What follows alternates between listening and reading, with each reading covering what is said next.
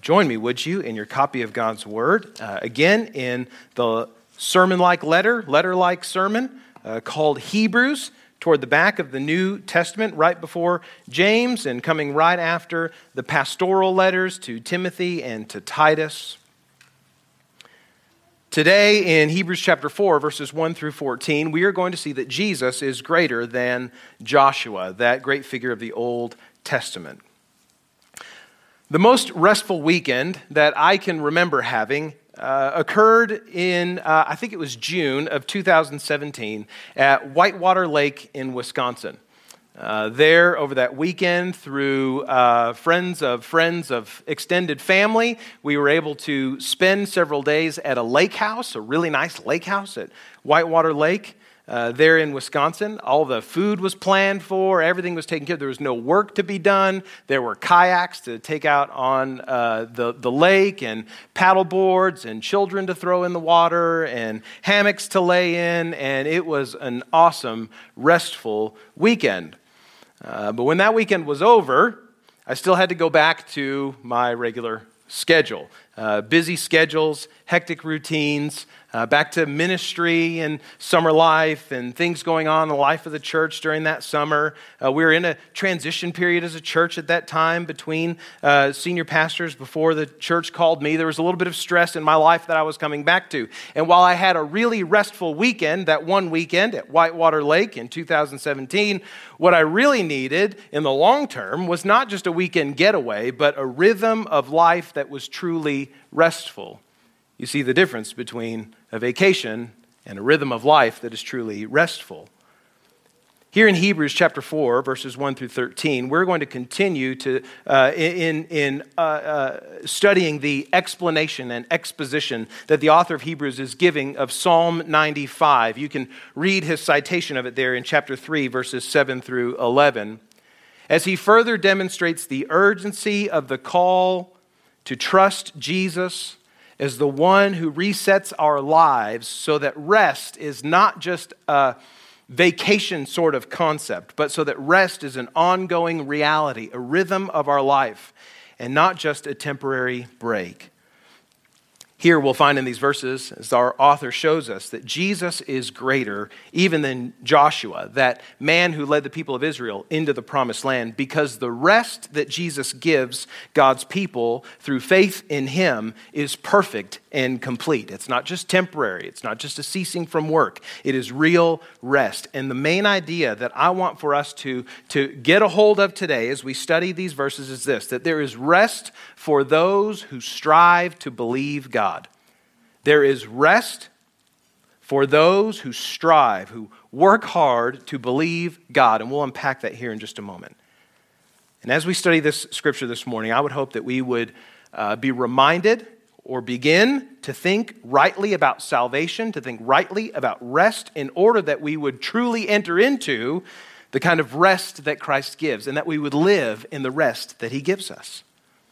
Look with me at Hebrews chapter 4, verses 1 through 13. The author of Hebrews, carried along in the Holy Spirit, writes this: "Therefore, while the promise of entering his rest still stands, let us fear lest any of you should seem to have failed to reach it. For good news came to us, just as to them. But the message they heard did not benefit them because they were not united by faith with those who listened. For we who have believed enter that rest. As he said, I swore in my wrath, they shall not enter my rest." There again, citing the last part of Psalm 95. "Although his works were finished from the foundation of the world. For he has somewhere spoken of the seventh day in this way," citing from Genesis chapter 2, verse 2. "And God rested on the seventh day from all his works." And again in this passage he said, "They shall not enter my rest. Since therefore it remains for some to enter it, and those who formerly received the good news failed to enter because of disobedience, again he appoints a certain day, today, saying through David, so long afterward, in the words already quoted there in Psalm 95, today, if you hear his voice, do not harden your hearts. For if Joshua had given them rest, God would not have spoken of another day later on.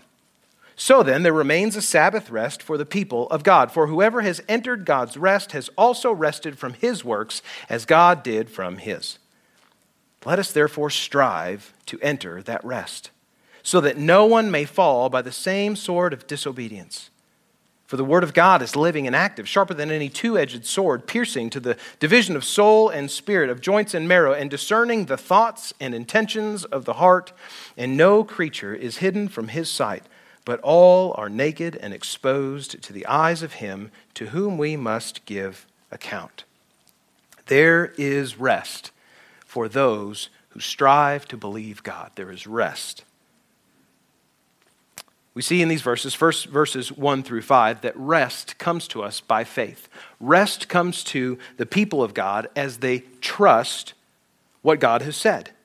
This is true because the rest that God had for his people, for Israel, was not entered into. The rest of the land, of the promised land of Canaan, was not entered into by that rebellious generation in the wilderness who rejected God's command for them to go in and take the land and instead died in the desert. They did not receive rest because of their unbelief. The author of Hebrews showed us this last week at the end of chapter 3, and he's further illustrating, he's underlining that for us here this morning. It is important for us at this point to remember that rest, this concept of rest that the author of Hebrews is fleshing out for us here, is not found in the absence of labor. Rest is not found in the absence of labor. True rest is in the reality of relationship with God. Verse 2 demonstrates for us that though that rebellious generation heard the good news, they heard the promise of God of rest in the land if they would trust and depend upon him. They have heard that good news the same as we have. So the gospel that we've received, that there is reconciliation with God and restoration in relationship to him through faith in Jesus, is a similar message, the same message, although totally fulfilled in Christ, that the Israelites heard in the wilderness before going into Canaan. The message is that by trusting God, there is righteousness. There's righteousness through faith, and there is life with him who created us. But those who did not believe God in the wilderness, those who did not believe God then, did not enter the relationship with God that those who believed did. They were not united by faith to those who listened. And so it is with us today as well. Those who are outside of a relationship with God by faith in Jesus are not united by faith to those who have listened. Those who live in unbelief today are still under the judgment of God. They're still outside of relationship with him. But God still invites us to enter into rest. He invited his people to enter into rest. And the rest that God gives is, as we said, not found in the absence of labor, but found in right relationship with God. The rest that God gives is the kind of rest that he has over creation.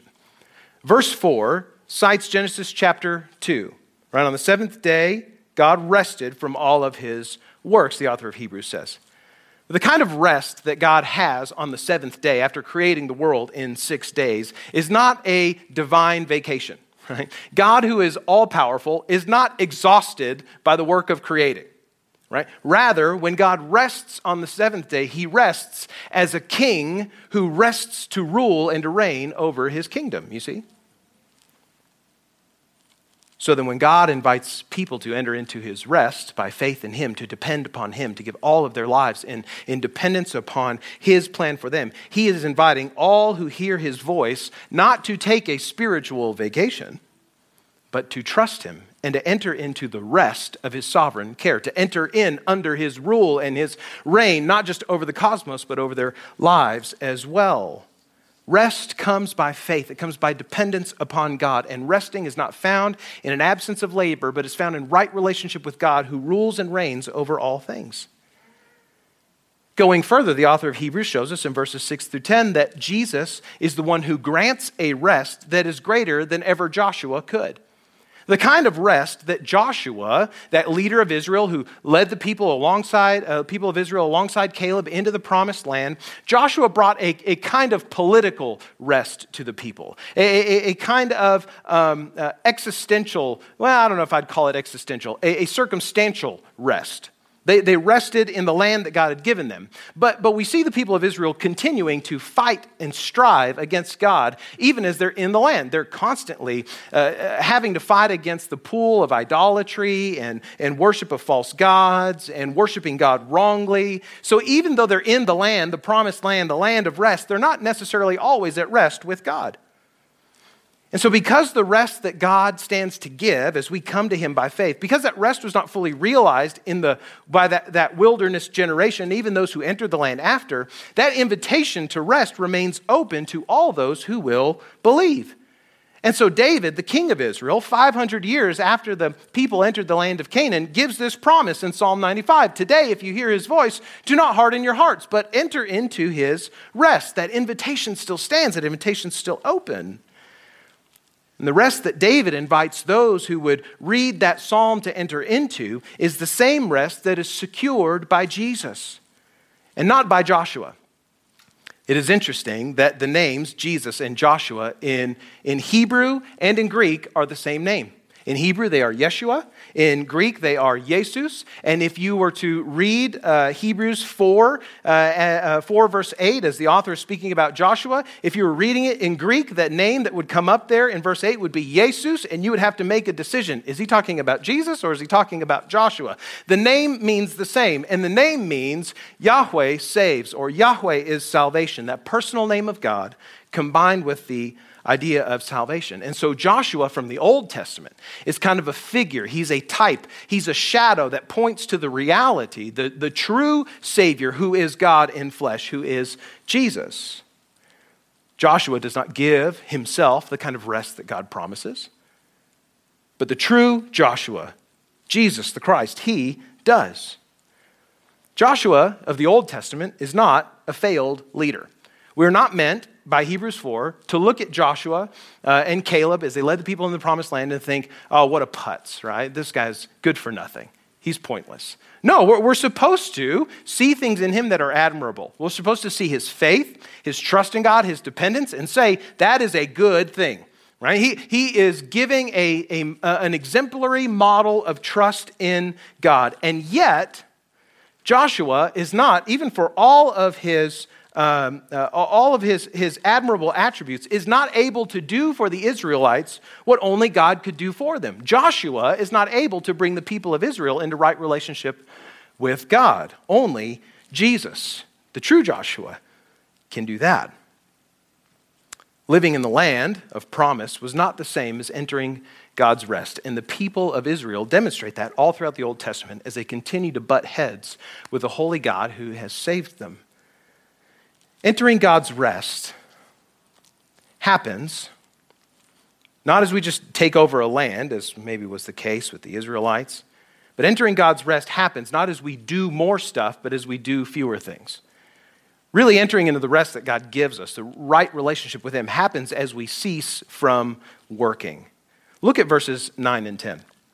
The author says, "So then there remains a Sabbath rest for the people of God. For whoever has entered into God's rest has also rested from his works, as God rested from his." These verses are a sort of call to rest in the care, the provision, and rest in the worship of God in a Sabbath sort of way. On the seventh day of creation, after creating the world in 6 days, on the seventh day, God rested. That first Sabbath was not for God to take a divine vacation, but for him to sit as king over all of his kingdom. And then every Sabbath day after that, in the life of his people, every seventh day was to be a reminder for God's people of God's sovereign rule over all things. One day of every week, his people were to stop working to provide for themselves, to rest in the provision and care of God. One day a week, the people were to stop from all of their striving that they might rest in worship of God. One day, out of working 6 days prior, the people of Israel were to stop, to cease from everything, to rest in the presence and care of God. And so the author of Hebrews, playing on this theme, says that in Christ there is now, today, presently, an ongoing and eternal rest, Not just 1 day out of 7, but 7 days out of 7, an ongoing and eternal rest from works. What kind of works? Well, specifically here, works of righteousness. Works of trying to keep the law. Working to maintain on your own effort a relationship with God. Working to try to prove yourself worthy to God. Worthy of receiving His grace. There is rest from all of that, to depend upon the care, provision, and worship of God as we come to Him by faith in Jesus. Remember, Ephesians 2, verses 8 through 10 says, by grace you have been saved through faith. And this is not of yourselves, not by works, so that no man can boast.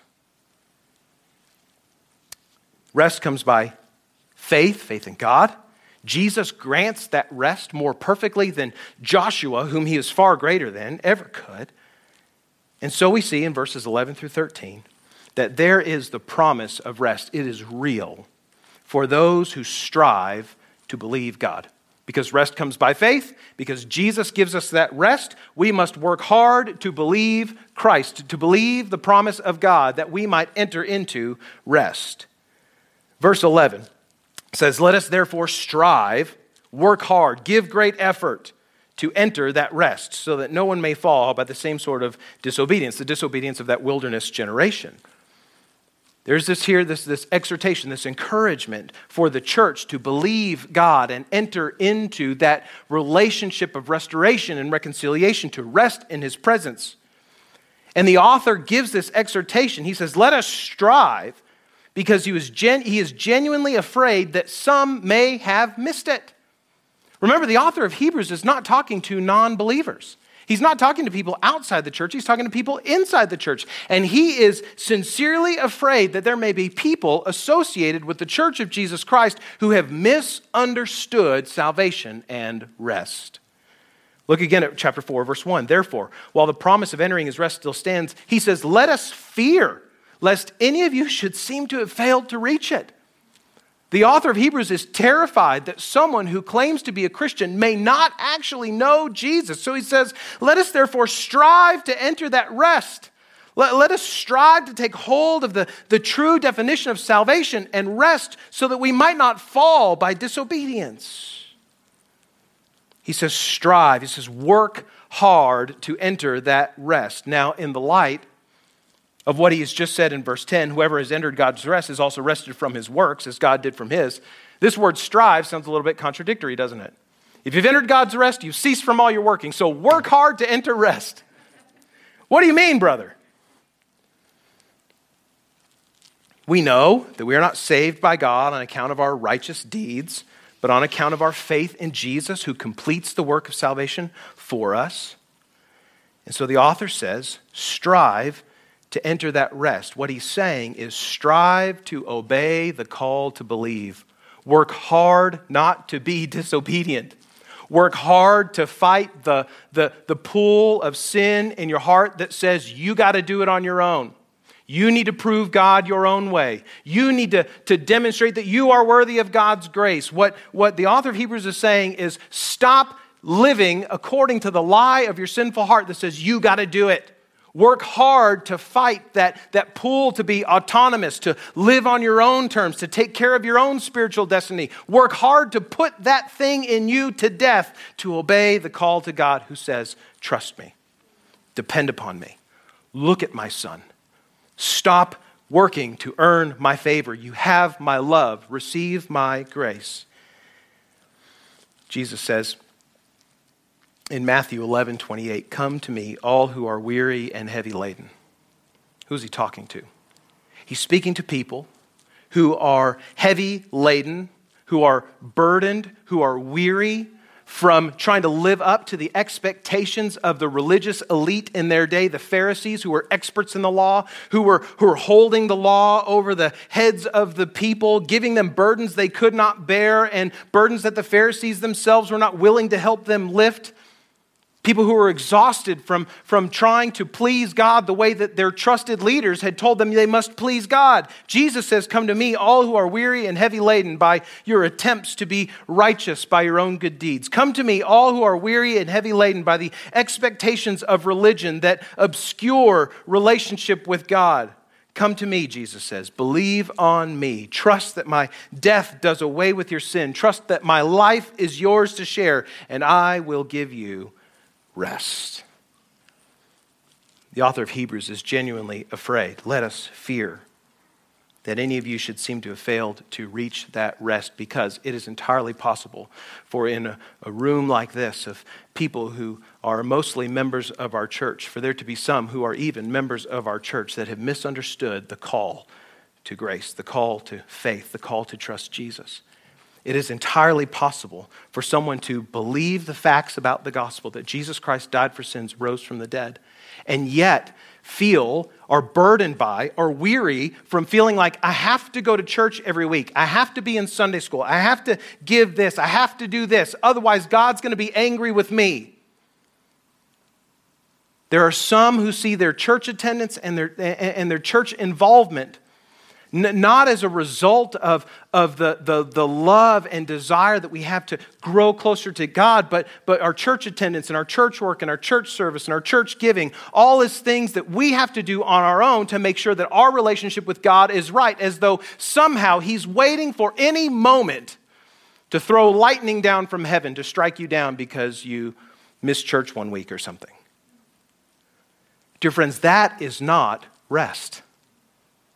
And if you are following Jesus with that kind of burden upon your shoulders, I'm inviting you today to enter into true rest, to really trust Jesus, to believe that His work on the cross really did do away with sin in your life, that His resurrection from the dead really did give you life as you trust in Him. And I'm inviting you to be done with pretense, to be done with pretending at church, to be done with trying to maintain your own relationship with God as though somehow He's not capable in His power and His grace to maintain that relationship for you, to give you the desire to want to seek Him. I'm inviting you to quit religion out of obligation and to enter into life with God, rest with God out of love for Jesus, who did the work for you. There is rest for those who strive to believe God.